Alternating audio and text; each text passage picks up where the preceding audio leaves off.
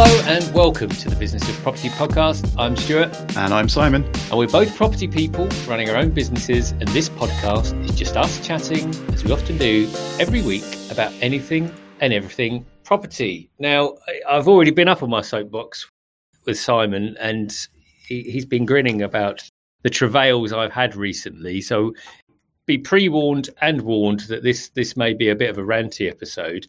And whilst we're ranting, before we do get into it, please do leave us a rating or review. It really does help us get that message out there, and we have been getting some really positive feedback recently. So we know there's definitely some people enjoying the show, and if you are, please do acknowledge that on your podcast player of choice. So Simon, we've been talking pre-record about the fun of maintenance and just dealing with our properties in general. What's happening in your world that you want to get off your chest? I like that. The tone throughout that entire intro is just sort of bubbling tension. We'll see if we can get to that a little bit later. But my recent maintenance issue was actually a little while ago. So my stress over it has largely subdued by now. I had a boiler issue, and this was now at least a month ago, maybe a bit longer, and the weather was definitely still quite cold, and it's really not the kind of time you or your tenants want to have a boiler issue. And just to make it even worse, it happened on a Friday. So I received a message from my tenant saying, our boiler is packed up, we can't get the heating to come on or any hot water. It's a combi boiler, so as soon as it stops, they have nothing. There's no hot water tank. So I got back to them and said, well, have you checked that the pressure is okay? And there's a sort of refilling process that you can go through on the underside of the boiler to top up the pressure and things. And they confirmed, yes, they've gone through all that and still not working. So then I thought, okay, fine, fair enough. Time for a professional. Contacted my plumber who I use. And quite promptly, thankfully, he got back to me and said, I've got COVID, can't go anywhere. So now it's, oh no, what do I do now? I don't know anyone else. And on this particular day, I then had a series of meetings booked, all phone meetings, doing remote things these days, but they're things that I couldn't get out of. So it's, tenants on a Friday with no boiler, looking at a weekend without heating, and I wasn't actually available to do anything about it. My normal plumber very kindly said he'd ask around a couple of contacts, see if anyone was available. And they weren't. So then between meetings later on in the day, I got in touch with my VA, my virtual assistant, who normally just does sort of background things for me. I've never had to ask them to do anything urgent before, but they were really good. And thankfully they had a little bit of time and they were able to also start asking around. And oh my goodness, there's just no plumbers anywhere. Everybody booked up. I was getting responses back, or my VA was getting responses back saying, Yes, we can come and deal with that in 2 weeks' time. Well, my tenants don't have any heating. It's cold. And you can't wait 2 weeks. They did find one company that was able to come out almost straight away, in fact, even over the weekend. But they said the call-out charge, just to come and look at it before they even started providing parts or fixing, was going to be 120 quid. I was like, not sure I want to commit to that. I mean, yes, I don't want my tenants to be without heating for 2 weeks, but hopefully there's a better middle ground solution somewhere. So I asked my VA to keep looking, and they did in the end find a plumber that said, okay, we can probably come out sort of at the end of Monday, at least to have a look and work things out. So I had to go back to my tenants and say that this is what we're looking at as the plan. And only at that point did they reveal to me that, oh, actually, we've got a brother-in-law who's a plumber. Oh, you couldn't have said this earlier. and we've been in touch with him, and he's going to pop round over the weekend and just check things over for us. Oh, for goodness sake. So that happened, and I had more messages from my tenants over the weekend that they had managed to source some electric heaters to at least keep a couple of rooms warm. And I also had a couple of electric heaters that I'd volunteered to them, but they said no, they've got a couple from elsewhere. They're fine. So at least they had some heating, even if they didn't have hot water. And their relative popped around over the weekend, had a look at the boiler, and said the pump's gone. You need to get a new pump. Unfortunately, it's going to take a week. So not only are there no plumbers, there are also no supplies. However, I think perhaps because they're a relative and they wanted to try and help them out as much as they could, they said, this boiler is an Alpha boiler, and Alpha actually do fixed price repairs on their boilers, and their plumbers have parts for most of their boilers in their vans. So they're pre-stocked rather than having to order in from somewhere. And they said, the part will cost you about 250 quid just to buy the part, and then there'd be fitting. However, Alpha, it wasn't certain, but he thought Alpha did fixed price repairs of about 250 quid per repair. So, okay, fantastic. Monday morning, I contacted Alpha, and yeah, sure enough, they do fixed price repairs. It was actually £255, I think. And they would come out and fix whatever was needed. So I thought, okay, this is great. They fortunately confirmed that they do have parts, and all their engineers would be carrying them, but they couldn't confirm how quickly an engineer would be available. And they said it might be up to 2 days. However, that was still faster than anyone else could get the part. So I thought this was our best option and booked with them. And in actual fact, the Alpha engineer turned up at the tenants later that afternoon and indeed had the part, fixed it on the spot, and my tenants had heating again. So, oh my goodness, that was quite a stressful weekend, worrying about people without heating or hot water, and lots of phone calls, and a plumber and a virtual assistant making lots of phone calls to lots of other plumbers and failing to find people who are available, really. So I think my lesson from that is try and have at least a couple of plumbers that you're aware of in your local area, just in case one gets COVID or is on holiday or some other possible thing that's less drastic than COVID. Yeah, and I think anyone that owns property and invests in property will all be nodding along, just, yeah, we know this story. And I think it's always compounded when it's something like hot water, one of the basic, things that we need in life. And just the desire to get that resolved is, I think, what compounds the thoughts in our head around, how quickly we can get it done and looking at it. But it sounds like, as always, you dealt with it as diligently as you could to get it resolved. And I think that's all anyone can ever ask. And it sounds like you got it done for a reasonable price in the end, because 250 quid in relation to a boiler, in my experience, sounds relatively okay. Yeah, I mean, as I said, the part was about 250 quid, or would have been about 250 quid if I had to buy that separately. And then a normal plumber obviously would have charged fitting and call out and stuff on top of that. So yeah, overall, I think it actually worked out as a very good solution financially. And it took 3 days, but it was over a weekend. So again, also probably fairly good time-wise. But yeah, it was looking like it was going to be a lot worse than that for quite a lot of that time over the weekend. And like you said, I have 3. So I've got one that I will always go to first, who's usually very expedient, diligent, and the rest of it. But for those situations where he can't do, I've also got numbers 2 and 3. Yeah, I think you're doing very well being prepared for that. I have properties in a number of different areas, but in the area this property is in, I only have the one plumber that I've been using for years now, and yeah, he's very good, as you say, very diligent, normally very, very available, and happy to help. I mean, even ill with COVID, he was still very good and tried to help out. But yes, I need a spare, and I do now have a contact of the one other plumber that wasn't saying they were only available in 2 weeks' time. So that's a backup contact, at least, even if I haven't actually tried using them yet. Yeah, and it's always good to have new good people in your back pocket. Yes, indeed. So moving on from my rant, which actually took a lot longer than I was expecting, and actually I think probably sounded a bit more ranty than I was expecting as well. but I thought there are a couple of things that you were ranting about prior to us starting to record, and I think we thought we might try and focus on the perhaps slightly less ranty one, but we'll see how we go. And that's around trying to get an HMO refinanced, or I think you said further borrowing actually approved on this property, didn't you?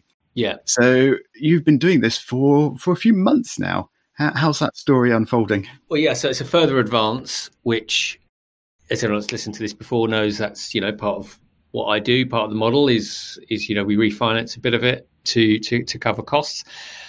And I just double checked, and I started this process actually in September, which, is, if I'm being kind, around 6 months ago now. And I have to say that the bank in this question is One Savings Bank / Kent Reliance. And the first part of it was probably delayed slightly by me because there wasn't any urgency on it. And they wanted...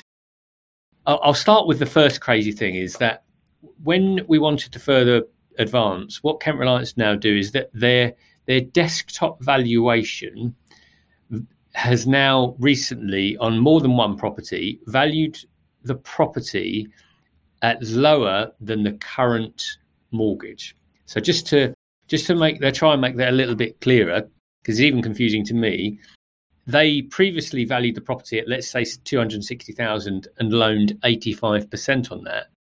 Yet their desktop valuation now values it at 220,000. So according to their own work, they're saying, well, you've currently got a loan to value which we wouldn't do, and therefore you're on a standard variable rate which you can't come off, which essentially just forces you into a proper valuation, because you say, well, hold on, you only valued this less than a year ago, so we're confident it hasn't dropped off £40,000 because we put 5 showers in and we've done lots of nice stuff to it. And the property market's gone up, and yeah, I don't think I trust their desktop valuers. No, I don't either, and that's a separate conversation. So I delayed it slightly because I had to pay for a valuation, which is £500, or thereabouts. But that was in. I just double checked. I organised that in October. Now, since then, what the wonderful bank then decided was that even though this specific property they have mortgaged for me for the duration I've had it, which is now around 7 years. It's always had an HMO licence, and the property is in an Article 4 area, which means that typically you do need to have planning permission. So we've talked about this on previous podcasts where actually, because the two departments aren't connected and don't align, it's quite feasible that you'll have an HMO licence, but you don't have planning permission. That's never been an issue for Kent Reliance, apart from now. So they then said, well, we need to see your planning permission. Okay, it's fine. Part of me says, well, I kind of need to do that anyway, so I'll just get it done. And guess what? Another £500. Thank you, sir. So I spend that £500. I get the planning permission, and then they say, you haven't got a current licence. I said, no, because it expired when the tenants had left, because it's a student property, and we were just waiting. It's now in a queue. And I already had an email, because I've been down this road many times before. I had an email from the council which said, your application is in our queue, and it can take months, several months. But this email constitutes the fact that you are legally licensed. In fact, hopefully that all makes sense. I've sent that email as a PDF more times than I care to remember via the broker to Kent Reliance, because they kept asking for an HMO licence, and I kept referring them back to the email and said, it's in the queue, blah, blah, blah. As if that weren't enough, they then said the 2-storey tenement, which is an old kind of wooden back building, and again, we did a lot of refurbishment works, and the thing stayed up. So it's been well built, to be fair. It's got a bathroom in it as well. That 2-storey building has been there, again, since we purchased the property with Kent Reliance, who have not only loaned on it, but they've further advanced on it previously. They then said they now want to see the planning permission for that. By which time, I think they just think I'm printing money from my home printer. Because, of course, I then have to. Of course, you're in a rock and a hard place, because if I want the further advance, I've got to do it. And again, I guess the back of my mind, I'm thinking, well, come exit day, at least we'll have all of the paperwork we need for a potential buyer. So let's do it. That cost another £300 and crossing someone's palm with silver. And as the rants emanated from the fact that you and I just talking before we hit the record button was that I have sent this. We got a certificate of lawfulness, and that's something interesting to talk about because the thing has been there for 6 years. It has this certificate of lawfulness. So obviously I can imagine a lot of people going, well, hold on, if I just build this, don't tell anyone about it for 6 years and then talk about it. But anyway, that's probably a different podcast. I've sent it twice to the broker, who then yesterday sent me an email saying the bank are now requesting the certificate of lawfulness. I said, what the one I've sent twice? I mean, I literally did have to use the FFS acronym on an email to the broker. I said, I'm now getting deeply concerned. Where are these emails? Where is this documentation going? I mean, who's receiving? I mean, are they just printing it off and putting it straight into a shredder? Because not only have I had to spend over £1,500 to make it as compliant as Kent Reliance want it, although they'd never had any interest in that before, it's now taken me into April, to 5 months to earn this money, to get the further advance. But that, I believe, concludes the rant. Oh, that was very good. And I'm going to ask some questions about it to see if I can prolong the rant a little.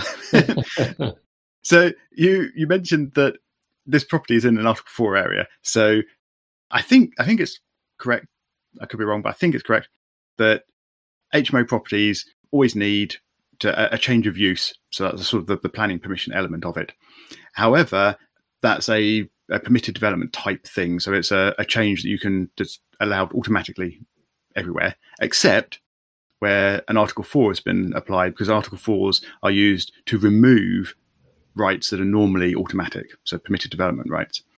And the most common use for them is to remove the ability to transform a property into an HMO, to change its official use.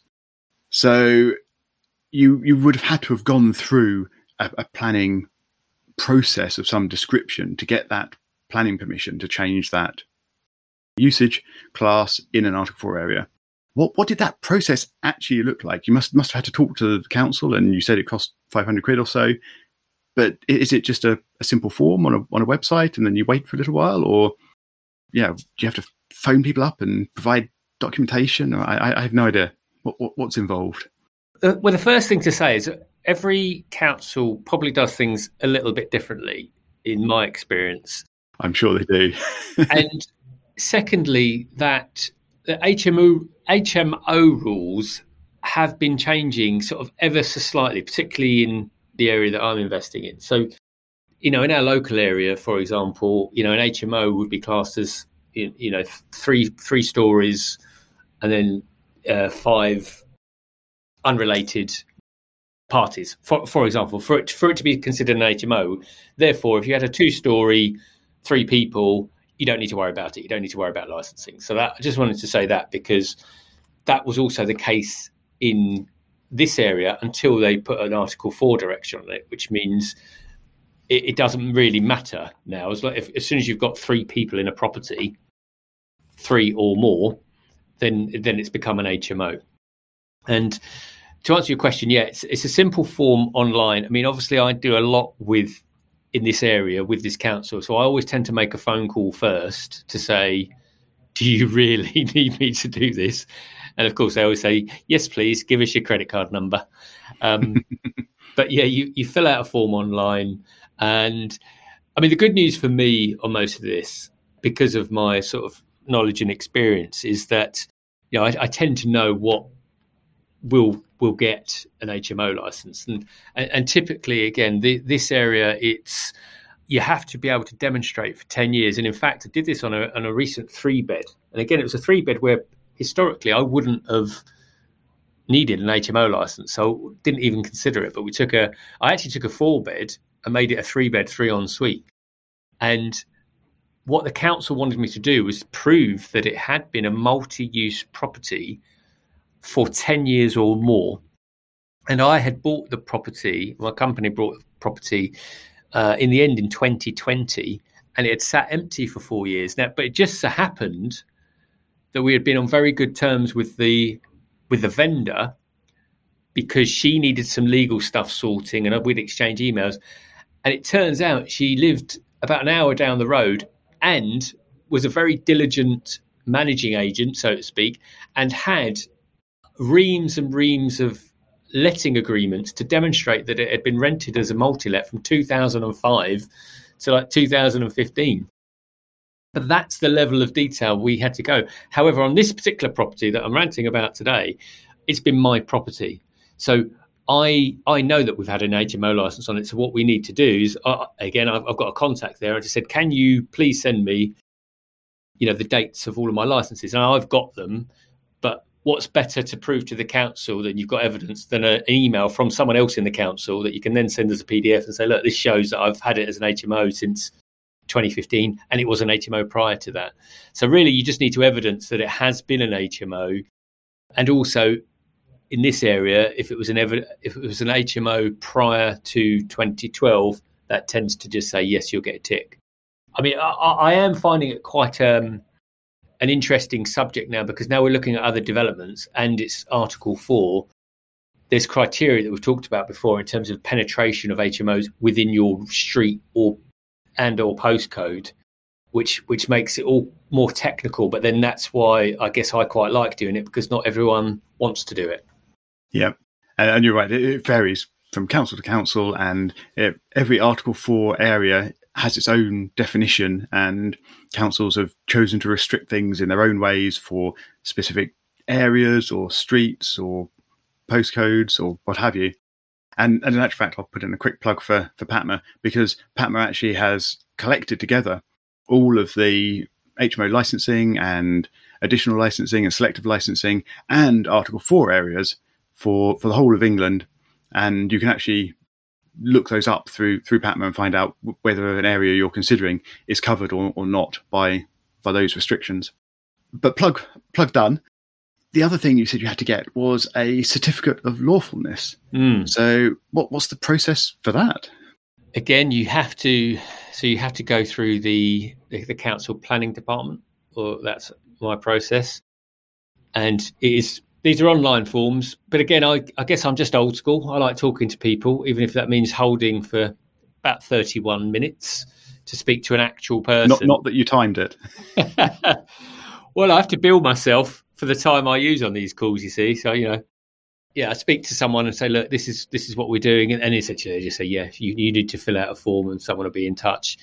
And certificate of lawfulness requires a few bits of evidence. They will ask for, obviously, if it's been done fairly recently, as in like last 5 years, they'll ask for any documentation you've got to show that, any building regs evidence, and any evidence you've got that it was there.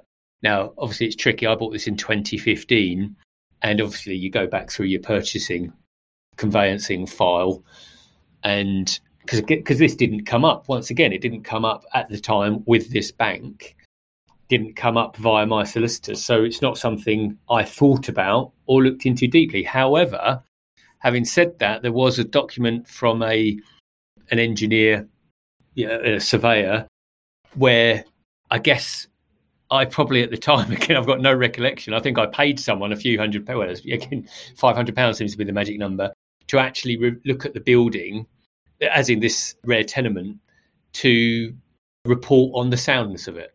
Obviously the soundness of the structure. And so I could actually use that document to say, look, this building was already here when I bought it 7 years ago. And you can see that because here I've instructed a civil engineer to have a look at it. So, and in his report, it says, this structure has been here for X number of years, but it's sound in nature. It looks like there's been some movement, but that's just in line with all the other properties in this street. Essentially, all looks fine. And so I think that's the only thing I had, other than the fact that I'd bought it about 7 years ago.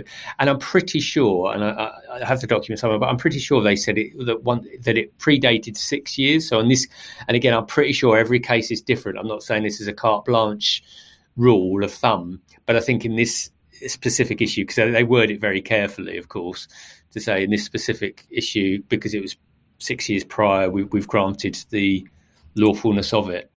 Yeah, it was 6 years. So that was pretty much it. So it's just as much evidence as I could have provided, which wasn't a lot, to be fair, other than the fact that this is my completion statement. So you can see that I did buy it on this date. And here's something from an engineer that said it looks good. and it's obviously been there for a while up to that point. Yeah, you said it's not much evidence, but I think that sounds like fantastic evidence, because it's exactly right from the beginning of your involvement in it. A trusted source saying this structure exists, and not only that it's been there for a while. So yeah, might not have been very much, but it sounds like very good evidence, and was obviously enough. Yeah, no, you're right. I mean, I think in my head, I'm thinking what they want to see is a builder's invoice, and then whatever building regs should have been required at the time. But you're right, and I was actually pleased to have had that, and maybe that was a requirement at the time for the bank. The bank just said maybe get something to tell us that this structure's sound, otherwise we won't lend on it. So maybe they were, but to wait several years to then make me spend so much money. But there you go. So that's the experience, and I guess it's all well that ends well. We've got tenants with a working boiler that have heating and hot water at the right time, and I have documentation, and so now it's all over to the bank, and please God they won't be listening, and I'm sure they won't have listened to all the way to the end.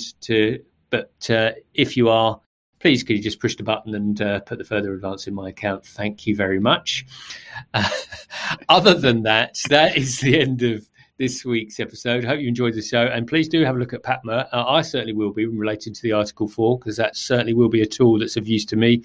And as always, you can have a chat with us on @biz, B-I-Z, @biz of property on Twitter, or reach out to us at thebusinessofproperty.com, and we'll see you on the next episode.